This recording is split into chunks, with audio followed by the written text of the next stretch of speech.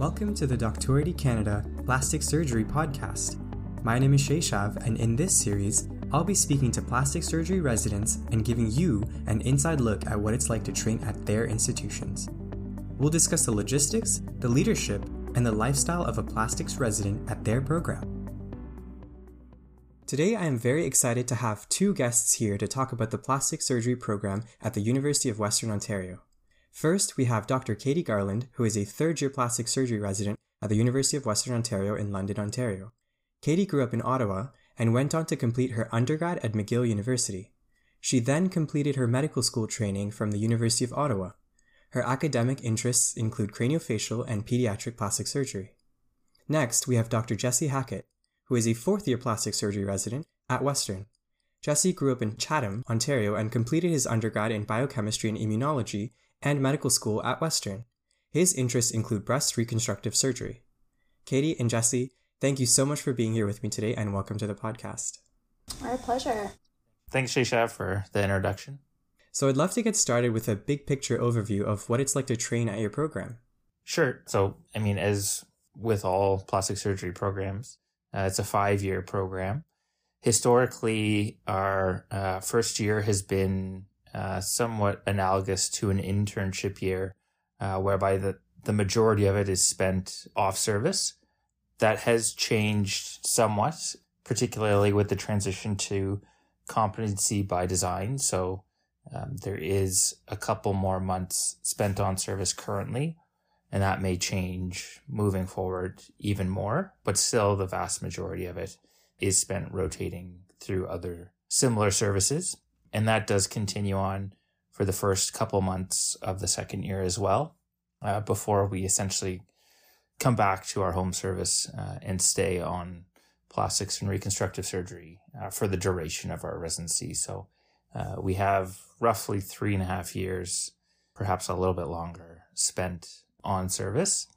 So once you've joined the team, you spend about a year as a junior resident, and then the transition to becoming a senior resident with more responsibilities, whether that be in running a site or taking senior call, happens at the transition of second to third year.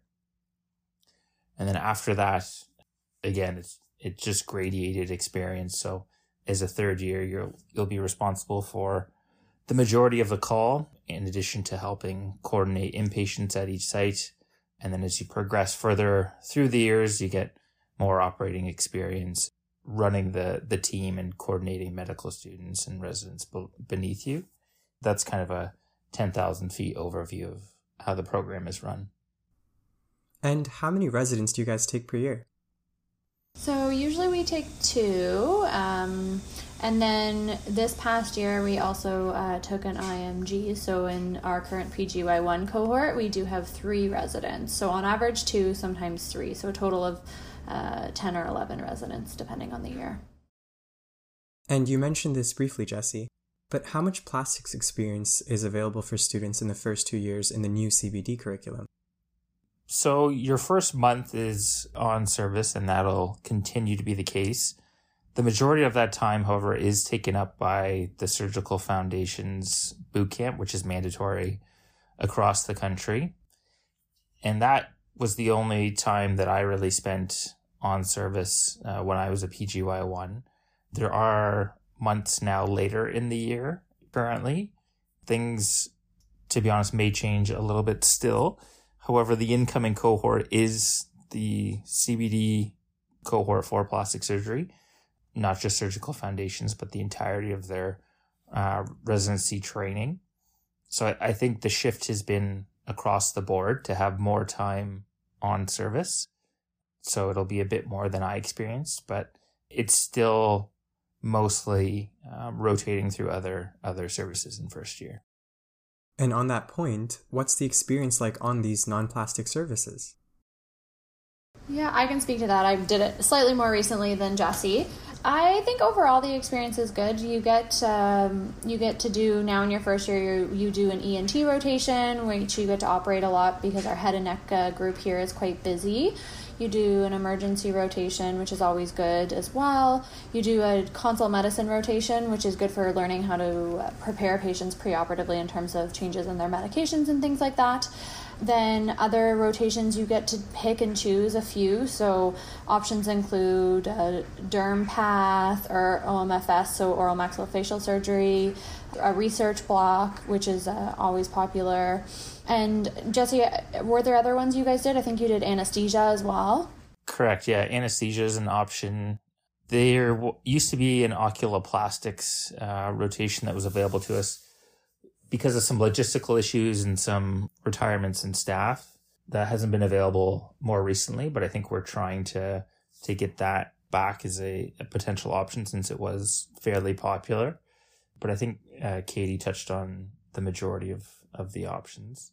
I guess the experience depends on which rotation it is. So it's a mix of medical and surgical off-service rotation. So obviously those will have a bit of a different feel between them, but most of the services are used to having other surgical residents from other services on them, and plastic specifically, since it's a core mandatory rotation for each of our PGY1. So I think they have a general feel as to what a plastics PGY1 is comfortable with and the expectations of those residents. So I would say you are given the opportunity to demonstrate skill and perform sort of as a resident versus a medical student who's just jumping around from service to service. But as with anything, it's kind of what you make of it. And if you demonstrate that you're interested and willing to participate as a team, as I hope every junior resident would, then I found my rotations to be rewarding and not just sort of performing scut and being a warm body.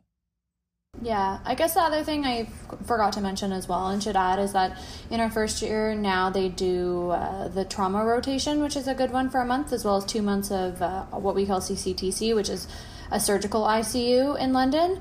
And both those rotations, you get a lot of independence, which is nice. So from a CBD perspective, putting in chest tubes, putting in central lines, you get a lot of practice with those, and that helps with your CBD, what you need to get your CBD for surgical foundations. And it also just helps. I found CCTC overnight, it's yourself and another resident, and then there's a fellow, but you get a lot of opportunity to do things. So I found that talking to other residents, our comfort level with things like IJs and arterial lines and things like that is fairly high because we get to do a large number of them as well. So I think that from that perspective, those rotations are also great for surgical skills development. And could you tell me a little bit more about the different sites that you rotate through? I'll talk about Vic. That has been my home for a while. So Victoria Hospital is our big trauma center here in London. In terms of what we see on a daily basis there, you get all the traumas, so craniofacial trauma, hand trauma, and then in addition, we have a lower extremity specialist there. We have a breast reconstructive surgeon there. We have a pediatric craniofacial surgeon there. We have a pediatric hand surgeon there. And then we have a second craniofacial surgeon that also does a significant practice with anesthetic practice as well. So you get a lot of variability in the Victoria Hospital rotation, which is really nice. And there's ORs running every day. You have clinics, which are mostly trauma clinics, or burn clinics. And then in addition, you also have about, I'd say probably 4 of the 5 days you have a minor procedure clinic, which is mostly either minor traumas. Sometimes we're doing K-wires and things like that in clinic, or you're doing skin excisions for BCCs and SCCs and melanomas. So that's another side that kind of all of the staff touch on. So from a breadth perspective, Vic is probably our most broad rotation. So you're kind of doing something different every day, which makes it very interesting and exciting, and that's where a lot of the trauma comes in as well. So you have a lot of different experiences, which is quite lovely. But it's also busy, of course.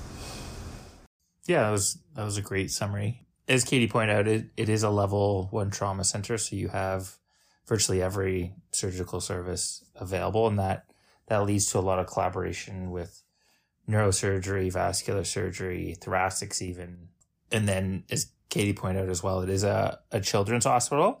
So we get exposure to cleft lip and palate, craniosynostosis, complex pediatric hand. There's a NICU, so we do see some small babies with congenital deformities. But yeah, I agree. It's definitely a busy site. We see a lot, and there's a very large breadth there. The other sites are a little bit more specialized in a sense. So St. Joseph's Hospital is where we have the Hand and Upper Limb Center. It's I think a pretty well-known subspecialized aspect of our program. I think a lot of people outside of London view our program as a quote-unquote hand program because of the reputation of the Hulk. So with that, we do a whole lot of hand trauma covering a very large catchment area, 1.5 million people roughly. So we see quite a bit. So we do a lot of replantation there, just general revascularization, soft tissue trauma. So that's everything from local flaps up to free flap surgery for the upper extremity primarily. We also have a peripheral nerve clinic that's associated with that. So we see people from pretty much all over, occasionally from other parts of the province or even other provinces. And we do a whole lot of nerve surgery. So brachial plexus exploration, brachial plexus nerve transfers. We had some last week. We have some more this week. But that's really the major focus of St. Joseph's Hospital is upper extremity hand surgery. There is a small amount of cosmetic surgery that happens there as well, but that's really the main flavor of St. Joe's. And then at University Hospital, our third site within London, we have two primarily breast-trained surgeons. So that's the majority of what happens there, although there's a lot of wound referrals as well, in addition to melanoma is probably the vast majority of those patients are seen at University Hospital. There's also collaborations with cardiovascular surgery there quite often because that's their primary hospital that they do a lot of their elective work at. Neurosurgery has most of their elective work at university as well. So we do a lot of scalp and head and neck reconstruction that's primarily focused on like cranial reconstruction as opposed to mid-face and mandible. So I would say that's kind of the overview of our three sites within the city. As I alluded to, we do cover the surrounding communities. So we'll often get referrals coming in from smaller centers. But yeah, it's just the three sites within London. And you alluded to this earlier, but could you tell me a little bit more about the fellows at your program? Yeah, we really only have fellows at the Hand and Upper Limb Center, so it's a combination of plastic surgery fellows as well as orthopedic surgery fellows. It kind of just depends on the year. Sometimes there's a few of both, sometimes there's more ortho than plastics, or the other way around. But on the other sites, when we work with general surgery and do the breast reconstruction, there's oftentimes a breast oncology fellow, but they are mostly just involved from the general surgery mastectomy side. So we get to do all the operating from the reconstructive side. And then at Joe's, where the hand and upper limb fellows are, I think there's 5 per year. Correct me if I'm wrong, Jesse. But there's about 5 per year, and I think it's very well balanced at Joe's. They're quite good about, the staff are quite good about representing the residents' interests and what the residents should be doing. And I think the expectation of the fellows is really to teach the residents. And so I think on a whole, we're pretty lucky with how much we still get to do at Joe's despite having fellows. But Jesse, I haven't done my Joe's rotation this year, so maybe you can speak to that a little bit more. Yeah, sure. So currently there are 5 hand and upper limb fellows at St. Joseph's. I think they'll take up to 7, but it depends on the year and the applicant. I think it's almost always been majority orthopedics. In addition to being well known for hand, there's some pretty big names in London for both shoulder and elbow. So some of those fellows come here with the express intent of focusing on shoulder or elbow. So not all the fellows are interested in distal wrist and hand, which means you're not competing for cases with a whole lot of bodies. But even the plastics fellow this year, I worked with him quite a bit, as well as the orthopedic fellows that were interested in hand. And I'd say it's very collegial. I was certainly the first person in line for operating throughout the several months I've spent there. Some of the more complex cases that I mentioned earlier will be fellow or staff led, but I would say the vast majority of the time, the resident, the senior resident, is the one operating. And it's been quite collegial in my experience with fellows, allowing you to be the one to take the lead. So they are occasionally operating, but especially compared to some other locales that I've seen, I'd say the residents definitely take priority in the operating order. And so I'm going to switch gears a bit. Could you tell me a little bit about the research opportunities? Yeah. So in terms of the research opportunities, the expectation at Western is that every year residents have a research presentation to give for Research Day. That usually happens in May or June. So you have kind of your whole year to put that together. So you're expected to have one per year. In terms of availability of preceptors, everyone's very open to taking on residents. We have a kind of like a more of a bench work lab that looks at more kind of breast type of things. That's at Victoria Hospital, and then the Hulk lab is quite a well-known lab. They do a lot of kind of anatomic studies.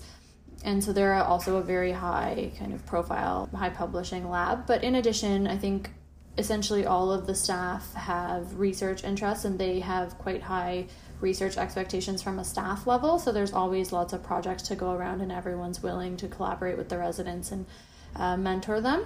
And then in addition, in our second year, we have the opportunity to do the Masters of Surgery program, which is a 1-year master's program where we are given 5 months of research time in our second year to help complete our project, and then you're expected to work on it outside of work hours as well. And so this doesn't add time to your residency, but you get a master's out of it. It's a very popular program at Western. I've done it. I found it quite good. My co-resident has done it as well. And so I think overall that's a very well-liked program. It's great for kind of getting your feet wet in terms of getting more into research. You get a lot of class time to learn about statistics and different methods and models with research. So there is like a classroom component as well as just your research project, and then you have your usual thesis defense as well. So that's very well supported by the program, like our residency program, and it's very encouraged. It's not mandatory by any means. Not all of our residents do it, but it's encouraged. And I think in terms of other research opportunities, we also have had a resident that has done an MBA. We have a resident that's doing like a public health program through Harvard. So I think that there's other types of research that are also very well supported as well. So there's lots of different opportunities. And what kind of support is available for presenting research?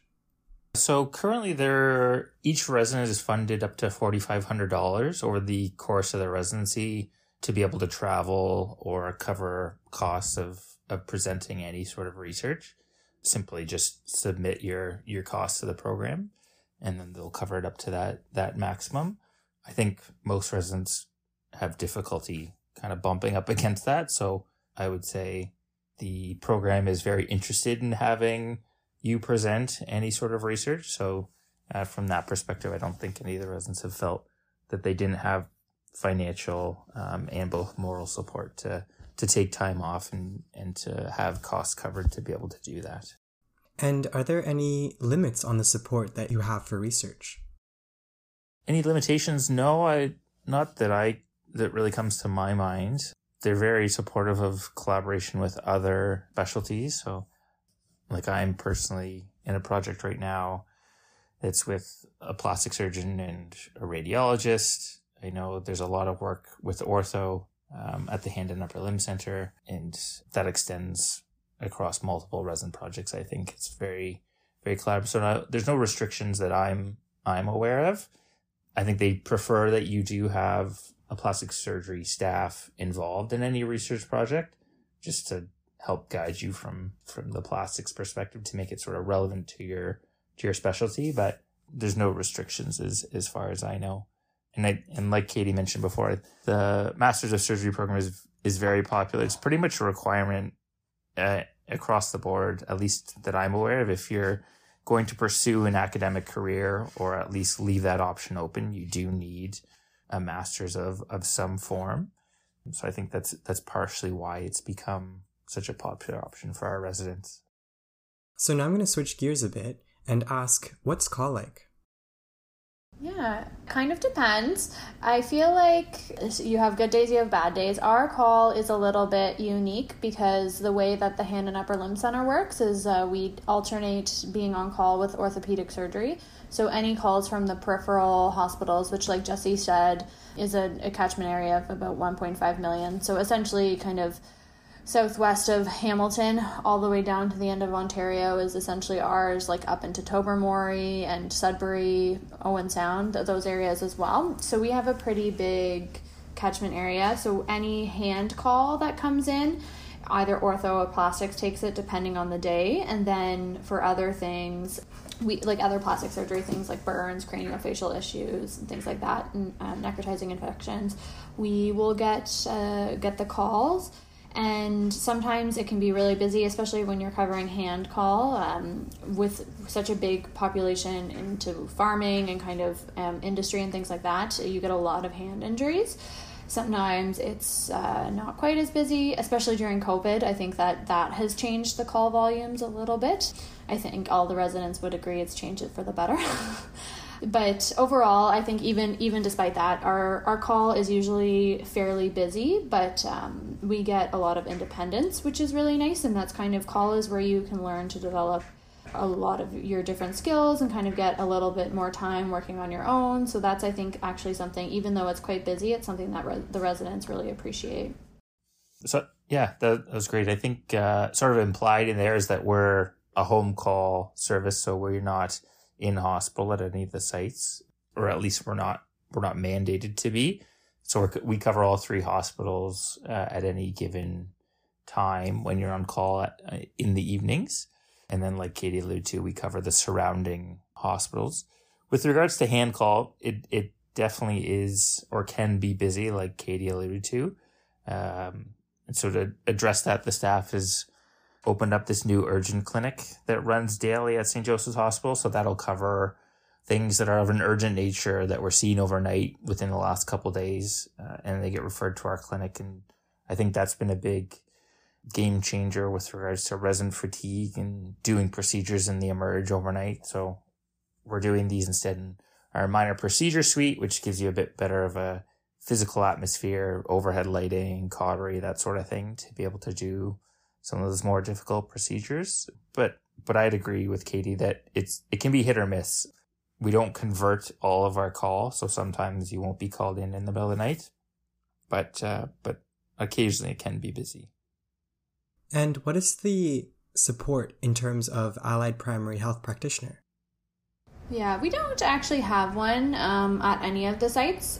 So it's usually just kind of the residents will deal with the floor issues, and then staff will be involved kind of on an as needed basis. They're quite receptive to being involved when they need to be, but we also have we do have like a social worker for our floors as well as a charge nurse, and they help with things like repatriation and home planning, and occupational therapy helps with getting patient supports for home. So we don't have, by no means do we have to do everything. We have lots of good other supports, but we don't have a designated NP or PA for our program at any of the sites. So now switching gears a bit, are there any opportunities for elective rotations? Yeah, like we mentioned earlier, you do get a few options to pick selectives in your first year. We're also integrating more availability of doing community rotations. So it was an option prior, and then I think logistically it skipped a year. Dr. Garland, I think, was included in that. But especially with CBD, they're wanting to demonstrate that you've had an exposure to community plastic surgery. So that's becoming part of our mandate in first and second year. And then in fourth year, we're also afforded elective time. So you get 6 weeks.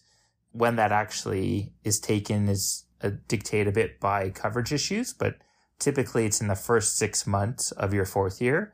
So that allows you to, well, really go wherever you'd like, including overseas, like the United States or what have you. Typically, residents will use that as an opportunity to scout fellowship programs or potential job prospects if they choose not to do a fellowship, even though the vast majority of graduates across the country now do a fellowship. But that sets you up to, one, see if you like the program, and then two, get some face time with those program directors for when you put in your application so they can put a face to the name when you come across their desk for fellowship applications, which happen in fourth year. So yeah, it's certainly a nice opportunity to be able to do that. It's, I think, especially nice for residents that are hoping to do fellowships in the United States, because otherwise they wouldn't really know you from a hole in the ground, because it's not like you'll often see those people at the annual meeting that you would otherwise, that a lot of residents travel to in Canada. So it sets you up nicely for really any sort of fellowship application, but particularly ones that are highly competitive and you may not be able to meet those people otherwise. And are there opportunities available for mission trips? I think historically people have used some of their elective time in fourth year to do that. I believe a few years ago there was a resident that did that. That being said, in recent years, I don't think the residents just haven't had the same interest in that. I think that if the opportunities would be there, if you sought them out, and I had considered looking into that as part of my fourth year electives. I think with COVID, that's probably not going to be happening, but I think that the staff are very receptive to trying to make things work. So if a resident was very interested in that, I think that there would be opportunities for that to happen. Yeah, I'd agree. It has been a little while now, I think, since a resident has gone on a mission, and it would likely be during your fourth year elective time that you'd take that opportunity. And what is the cosmetic experience like? So our cosmetic experience, you kind of get it at different sites. So you get some when you're at the Victoria Hospital site as well as at the St. Joseph's site. It's not quite formalized in the sense that we don't do a resident cosmetic clinic or things like that, but we have the opportunity to help with injections and see different cosmetic procedures. We have two kind of private operating rooms in London, and one's actually associated with the Victoria Hospital and right across the street. So there's oftentimes there's a staff almost, I would say, 3 or 4 days a week operating at least one of those two sites. I think we're transitioning towards trying to make it a little bit more formalized. I think that's something that we're working on, and we're trying to work on having a resident clinic through one of our staff's private clinics. So that's kind of in the works, hopefully being put into effect in the upcoming year. But at this point in time, we don't have something formalized. You just have to kind of, if you're interested in it, there's lots of opportunities. You just have to kind of seek them out a little bit. For sure. Yeah. So with the introduction of CBD, they will have cosmetic EPAs that need to be completed. So that probably could be worked into our current infrastructure now, but there is going to be a formal resident cosmetic clinic at some point in the future to help address that opportunity to be able to gain those EPAs. I think it was supposed to be implemented this past year, but with the pandemic that was put on hold just because patient recruitment and performing consultation for aesthetic cosmetic procedures is, as you can imagine, highly unpredictable at the moment, because a lot of those offices have been closed for a good portion of the year. So I honestly don't know when it'll be started, but hopefully once things return to a little bit more of normalcy, we'll see that up and running. So you'll be able to have kind of the lead on patients and doing procedures yourself as opposed to more of an assist role. But we also had a cosmetic journal club that was started by one of our staff who has a fairly large cosmetic practice, which I hope will continue on in the future, just sort of supplementing our regularly scheduled journal club. But yeah, to make a long answer short, it's a bit evolving how that will be delivered exactly. Yeah. And what about the experience with gender affirmation surgery? So we do have 2 surgeons, although I'm sure our newest breast surgeon will also partake in doing top surgery. So that's been going on for a couple of years now. We do have experience with that when you're at University Hospital. And I think our program's starting to gain a reputation within the community of providing kind of comprehensive gender reaffirmation surgery. So it wasn't really something that we were able to offer when I was a junior resident, but now I know at University Hospital there's probably multiple consults a week for it. I think there's always been talk of expanding that to other avenues and potentially collaborative work in doing quote unquote bottom surgery, but I don't think that's anywhere close to fruition at this point. Maybe at some point in the future it will be, but certainly from a top perspective, we do have exposure to that. And are there any other perks about your program that you'd like to share? Yeah, I think that there's lots of different things you could get into. I think that one of the great things about our program is our residency, like our resident group, that we're a little bit smaller, of usually about 10, like we said, about 10 people. So that I think leads to people getting to know each other much better, and we all get along well, and we see each other kind of both at work and socially outside of work. And one of the things that I think people really like, obviously right now it's a little bit on hold because of the pandemic, but usually for journal clubs, we all go out for dinner and we just we're there for like 3 hours. We spend kind of 75% of it socializing, 25% of it discussing journal articles. But it makes for a really fun environment in terms of working with the residents, but also with the staff, because I find that we are a small program from a staff perspective as well.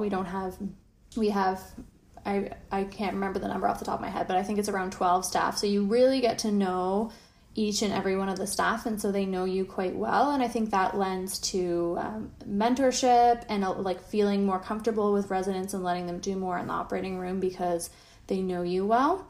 And we do have a formal mentorship program as well that kind of starts at the end of your first year, where you choose a mentor and they kind of talk you through residency, and if you ever have any issues. Every kind of mentorship relationship I think is different. Some people go out for coffee or for dinner or just have kind of meetings at their office. I think it depends, but the formalized mentorship I think is also nice.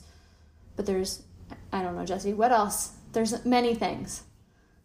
Yeah, no, I'd agree. So like Katie pointed out, we are a relatively smaller program compared to some of the other larger ones. But I agree we essentially have a 1-to-1 ratio of staff to residents, which is great. So we get a lot of independent clinical teaching. And we also get on our academic half days formalized teaching from the staff themselves. So I know some programs it's more of a senior resident driven experience, but we do have the staff take time out of their schedule each week to provide us with formalized teaching. And so that's usually related to their subspecialty. So because we have people across the board, we have our lower limb salvage surgeon teaching lower limb reconstruction. We have our hand surgeons teaching hand and peripheral nerve, and our breast surgeons teaching breast surgery, etc. So I find that very valuable. It's great. You can kind of review topics beforehand, get their expert opinion, and then bounce questions off of them and kind of get the most up-to-date and current knowledge that's applicable to your future practice. So I've always found that really valuable, particularly when you're getting towards writing your big exam at the end. I know the 5th and 4th years have always found that really valuable to kind of clarify what's in your notes. But yeah, outside of that, I think we're known for being like a quote unquote scary program, although I'm not sure that reputation still holds. I don't think it does. Yeah. We have a lot of new staff, which is great. They're open to trying new things and really kind of allowing you to guide management as you see fit with their input, of course. So yeah, no, it's been great. there has been a lot of changes in our program, but I think all for the better. That's really good. And what about funding for things related to extra courses or loops? As for extra courses, I'm not sure. I'm not aware of any funding through our division specifically. There are lots of grants through the school and the Department of Surgery. So I'm sure if you had something in mind, you could take it to the administration and see if there's ways to help get things funded. Katie alluded to a resident doing an MBA. To be honest, I'm not familiar with the funding that she was able to get, but I know that was at least partially funded for her. And as for loops, there's no direct funding for that. Yeah, I think we get some funding I think they, someone helps support us doing the, AO courses every year. I think they give funding for 2 residents or something. I'm not quite sure where that comes from, but I know that usually kind of it goes down the chain of people, and whoever, the 5th years get first crack at it if they haven't used it yet, and then go down the list. And so oftentimes, correct me if I'm wrong, Jesse, there's a hand and a craniofacial AO course, and you usually have one of the 2 of those funded for you throughout your 5 years. Yeah, that's right. I think we have 2 spots per year that are funded. That's sort of supported through industry, an agreement that we have. So thanks for reminding me there is that.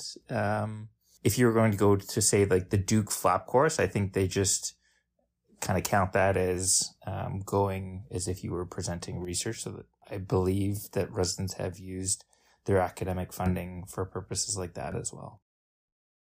And what area of plastic surgery would you say residents come out with the strongest experience in?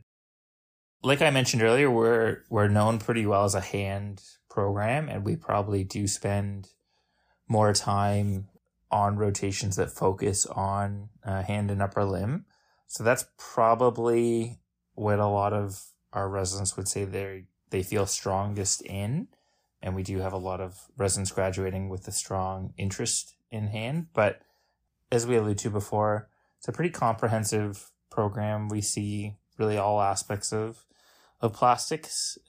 So I think we've had graduates across the spectrum, but yeah, I would say as any plastic surgeon who's doing a general practice would see majority hand and breast. That's a big part of our rotations, but as Katie is a great example, if you were interested in craniofacial or pediatrics, certainly those experiences are available to you.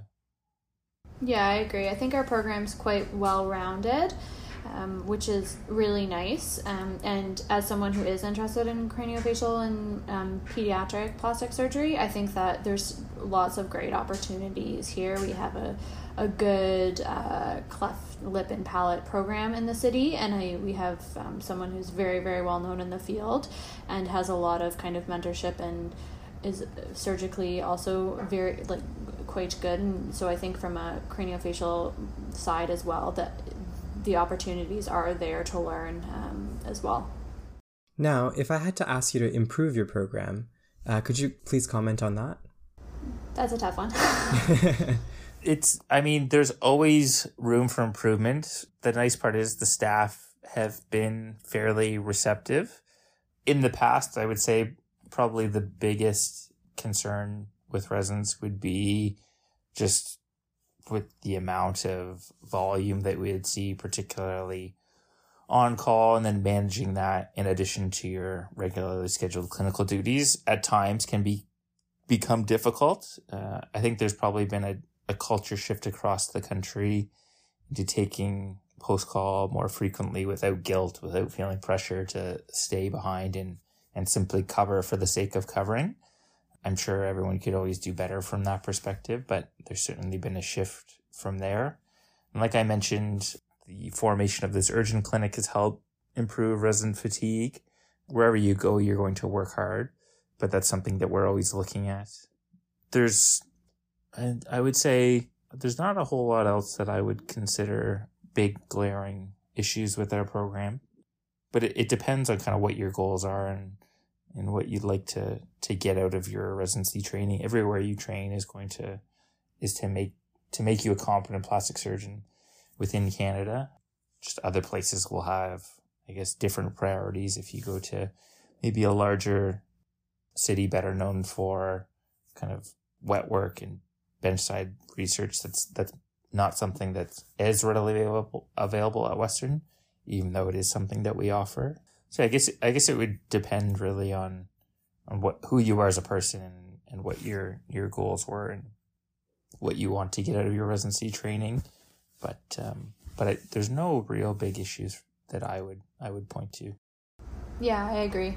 And any little thing that kind of is brought up, I think is really well received, and there's always like efforts made to try and make accommodations. So just like little things that the residents are like, I think we would be better if we did this. I think staff are very responsive to that. So overall, I don't think there's not anything big I would improve on either. I think it's a pretty good program.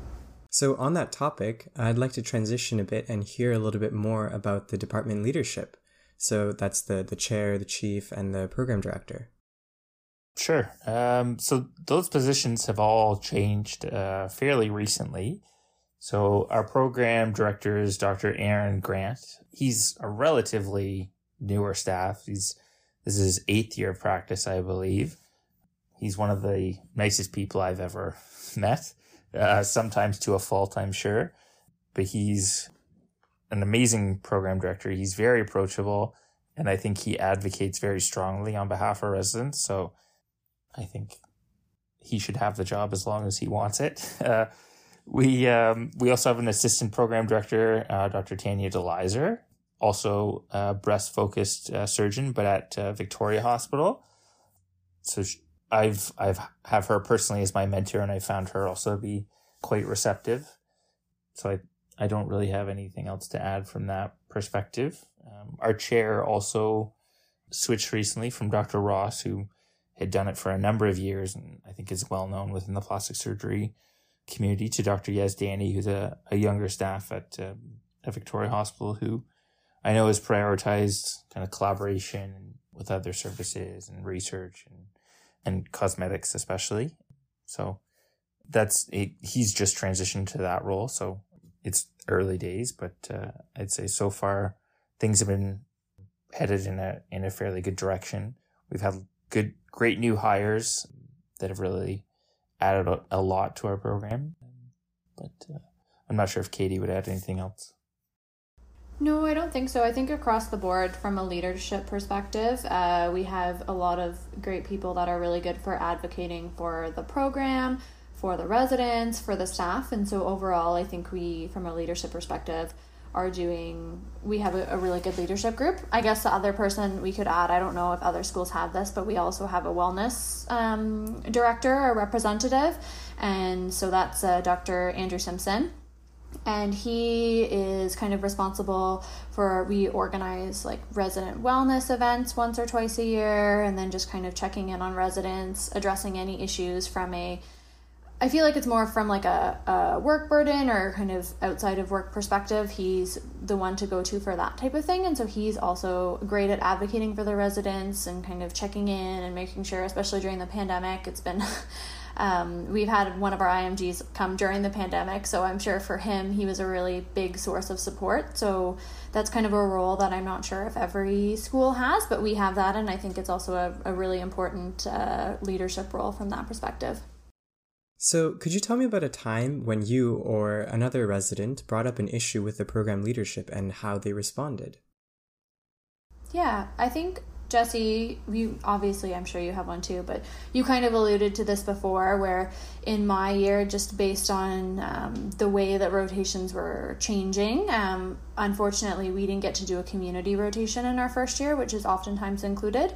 And that was something that myself and my co-resident were both really interested in. And so we have kind of managed to, with the help of the staff, kind of work things out and try and incorporate a community rotation in for us, which was really important for us. And so that's kind of upcoming in this year.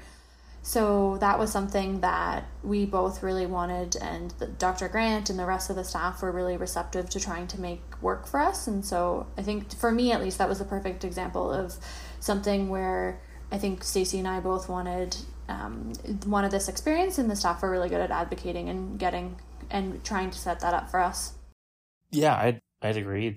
We do have a resident teaching committee that meets pretty regularly to address any concerns. So whether that be issues with craniofacial that we felt we weren't getting the referral volume we once saw, we addressed that by approaching the Emerge leadership and ensuring that was something that we're still being involved in and seeing frequently. The urgent clinic that I've brought up a few times now is, again, another reason to help address resident fatigue and make sure things run a bit more smoothly, and that we have the space and the resources to do those procedures that come in overnight. So yeah, there's lots of little things I think that get addressed just on a regular basis, kind of makeup of the trays in Emerge that we thought weren't optimal, things of that nature have all been dealt with pretty easily through our resident teaching committee. And what kind of role do residents play in department decision-making? So that could be whether related to choosing new faculty or choosing new residents. So with choosing faculty, I think resident input is welcome, but that's primarily a decision that's made at the staff level. Like, the residents are kind of kept abreast, but you have to think, if you're hiring new staff, hopefully they're here for potentially decades, whereas the residents, of course, will be here for 5 years, give or take. So those decisions are made at a division level and then obviously a department level. As for selecting new residents, that's highly dependent on the residents. We're the ones who spend the most time with medical students typically. And we always have at least 2 residents on our selection committee each year. And all residents can give input. It's primarily the senior residents who have the strongest say. One, because they know what to look for in a good candidate and what would make a good surgical resident. But yeah, I would say the selection of candidates is driven in large part from the residents. And now I'd like to hear a little bit more about the logistics of how residents live. Do most residents own or rent? I feel like it's 50-50. I think maybe a little less than half of our residents own and half of our residents rent. Yeah, I'd agree. Housing in London is relatively quite affordable. So I agree. I think you are right. It's about half of our residents that own a home. Typically, especially residents if they're coming from out of town, will rent initially and then transition to purchasing a home. But there's lots of housing options available in London. And also it just comes down to personal preference. I prefer to live in a condo, so that's where I'm at. But lots of our residents are in homes, like single detached sort of houses. And what's the commute like from where most residents live to the different sites? Is it necessary to have a car? Yeah, for sure. I would say in London you need a car, especially when you're covering citywide call. It's just not really feasible to not have a car. That being said, if you live downtown, you kind of live maximum 15 minutes from all of the hospitals. From Joe's, you're literally 5 minutes. Both Jesse and I live downtown. We're 5 minutes from Joe's. I'd say we live in essentially the same apartment building. 10 minutes from Vic, 15 minutes from UH. Even if you live at the north end of the city, it's probably a 20-25 minute drive to Vic, which would be your farthest drive. So you're not commuting usually more than 20 minutes, I would say, and especially in the mornings, the traffic isn't really an issue. So overall, the commute in London is quite easy. Are you ever in a situation where you have to go to multiple sites in one day or within one rotation, or is it generally just one rotation, one site? So on call, you may be going to different sites overnight. That's just sometimes how it goes. During a rotation, this is changed for sure with the pandemic. So it used to be that if a surgeon was quote unquote based at Victoria Hospital, residents from that site would follow them when operating at different sites. That has gone by the wayside with the pandemic. I'm not sure if it will return. Like, for instance, the surgeons at University Hospital will often operate at St. Joseph's Hospital. And so historically, we had the university residents come with that staff member to operate. I think that is the intention of how things will be in the future, because then you're sticking with the staff of that rotation. You're getting the focus of what that staff does, and you're getting kind of a longitudinal relationship with them, a building comfort, etc. So you may be expected to go to different sites, but for the most part, you stay at the site that you are assigned to. And what is the breakdown of residents in terms of people being single, married, or having kids? I don't think any of our residents right now have kids. Actually, I know they don't. I don't think they do. I know they don't have kids. Previously, I think in the past few years, we've had residents who've had kids during residency, but currently no one does. And then our residents some of them are married, some of them are single. It's kind of a mix, but none of them have kids. Not that we wouldn't welcome them, but that's just what it is currently. A recent graduate had children, but yeah, none currently. And what do you guys like about living in London? Yeah. So I hadn't been to London, I'd been to London on elective, but otherwise had never really lived here. I think London is like a very secretly underrated city. I think that there's tons of breweries here that are actually quite awesome. The restaurant scene here is pretty good. And in terms of outdoor space, there's like the river, there's lots of places to run outside and kind of spend outdoor time. And then the one nice thing about London is, can't really appreciate it during the pandemic as much, but you're really in close proximity to a lot of different spots. So whether it's Detroit or Chicago in the States, or up in Tobermory isn't very far and then has diving and hiking. So you have, and even within London itself, like you're 30 minutes from the beach kind of on either side, whether you go north or south. So that's super easy for day trips. There's lots of stuff to do in London. So I actually, as someone who's from kind of a big city person, I would say, I think London has lots of stuff to do. And it's actually quite a fun city when you're not at work. Yeah, I'd agree. So I'm kind of the opposite of Katie. I've lived here for a number of years since I did my undergraduate in medicine here. I mean, my perspective as a person was a bit different at each points of those stages of my life. So you get out of the city a bit different at my age than you probably would as an undergraduate. But there are lots to offer. Culturally, there's a theater here that I've gone to a few times. We have a fairly large arena with an OHL team, and we get kind of musical acts and other things of that nature. That's pretty much right across the street from Katie and I. And then, like she alluded to, there's fairly large cities that are close by. So Detroit is a little under 2 hours. Toronto's about 2 hours from here if you want to go and see sort of things that don't regularly come through London. But I'd agree with Katie's sentiment that it's a great city if you like being outdoors. So the trail system, even within the city, is pretty extensive. And then nearby, there's several provincial and federal parks. So if that's something you're interested in, then London's certainly a great city for that. Awesome. So that's most of what I wanted to talk about today. Are there any final thoughts that either of you have about your program or about the process of choosing a residency? I think we've covered a lot in the last 70 minutes or so. I would just say that if anyone had any questions that we didn't address, feel free to reach out to Dr. Garland or myself or the program director. All of our contact is readily available on the plastic surgery website for our program. But no, I think we've really covered a lot of it. I don't know, Katie, if you have anything else you'd like to add.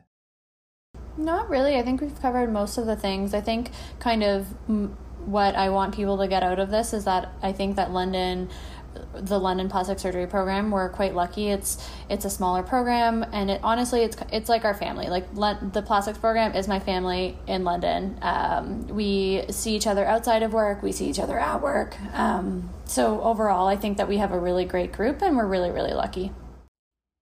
And to end, I'd like to leave a question for our listeners. So could you guys ask our listeners your favorite plastic surgery related pimping question? It's kind of cliche, but I would ask like why they want to be a surgeon, and specifically a plastic surgeon. I think kind of the cliche answer, the answer that I get a lot of times is that kind of you get to do and see like such a huge variety. And I agree that a great part of being a plastic surgeon, but I I don't know, even within medicine, I find the perceptions of what plastic surgery is a little bit different than the reality. So I would encourage them to kind of really ask themselves what it is that draws them to plastic surgery and get as much exposure as they can before they make that firm commitment. I know everyone thinks that they have to be gunning for plastics from like day one of medical school, but that's not the case. I would encourage people to kind of figure out why they want to become a surgeon, why plastics, and make sure that that's the right choice for them, and that it's never too late to open up to new possibilities, including coming into plastics. I'm going to go with Jesse's thing and also not pick a pimping question. We have to save those. So that we know. But something actually as a fourth year med student I was kind of asked was kind of who the father of plastic surgery is and kind of what the history of plastic surgery is. And I won't give anything away, but there's actually kind of some books about this, and it's quite an interesting story behind it all. And so I encourage anyone who's interested in plastic surgery or just the history of surgery in general to just kind of take a look and see what you find, because it's quite interesting. All right, so thank you so much for speaking with me, Katie and Jesse. I really hope the listeners have gained something valuable from this interview. And thank you again. Our pleasure. Awesome. Thanks, Shesha, for putting this all together. Really appreciate it. Thank you for listening to the Doctority Canada Plastic Surgery Podcast. Never miss an episode by subscribing to our show via your favorite podcast platform and following us on Instagram and Twitter. For more podcast episodes and residency information, check out our website, doctority.co. That's doctority.co. We love feedback from listeners, so please contact us through the website or through social media with your questions and suggestions. At this point, I'd like to give credit to Jenna Stair for founding Doctority and making all of this possible. Anyways, thanks again for listening. See you all next time.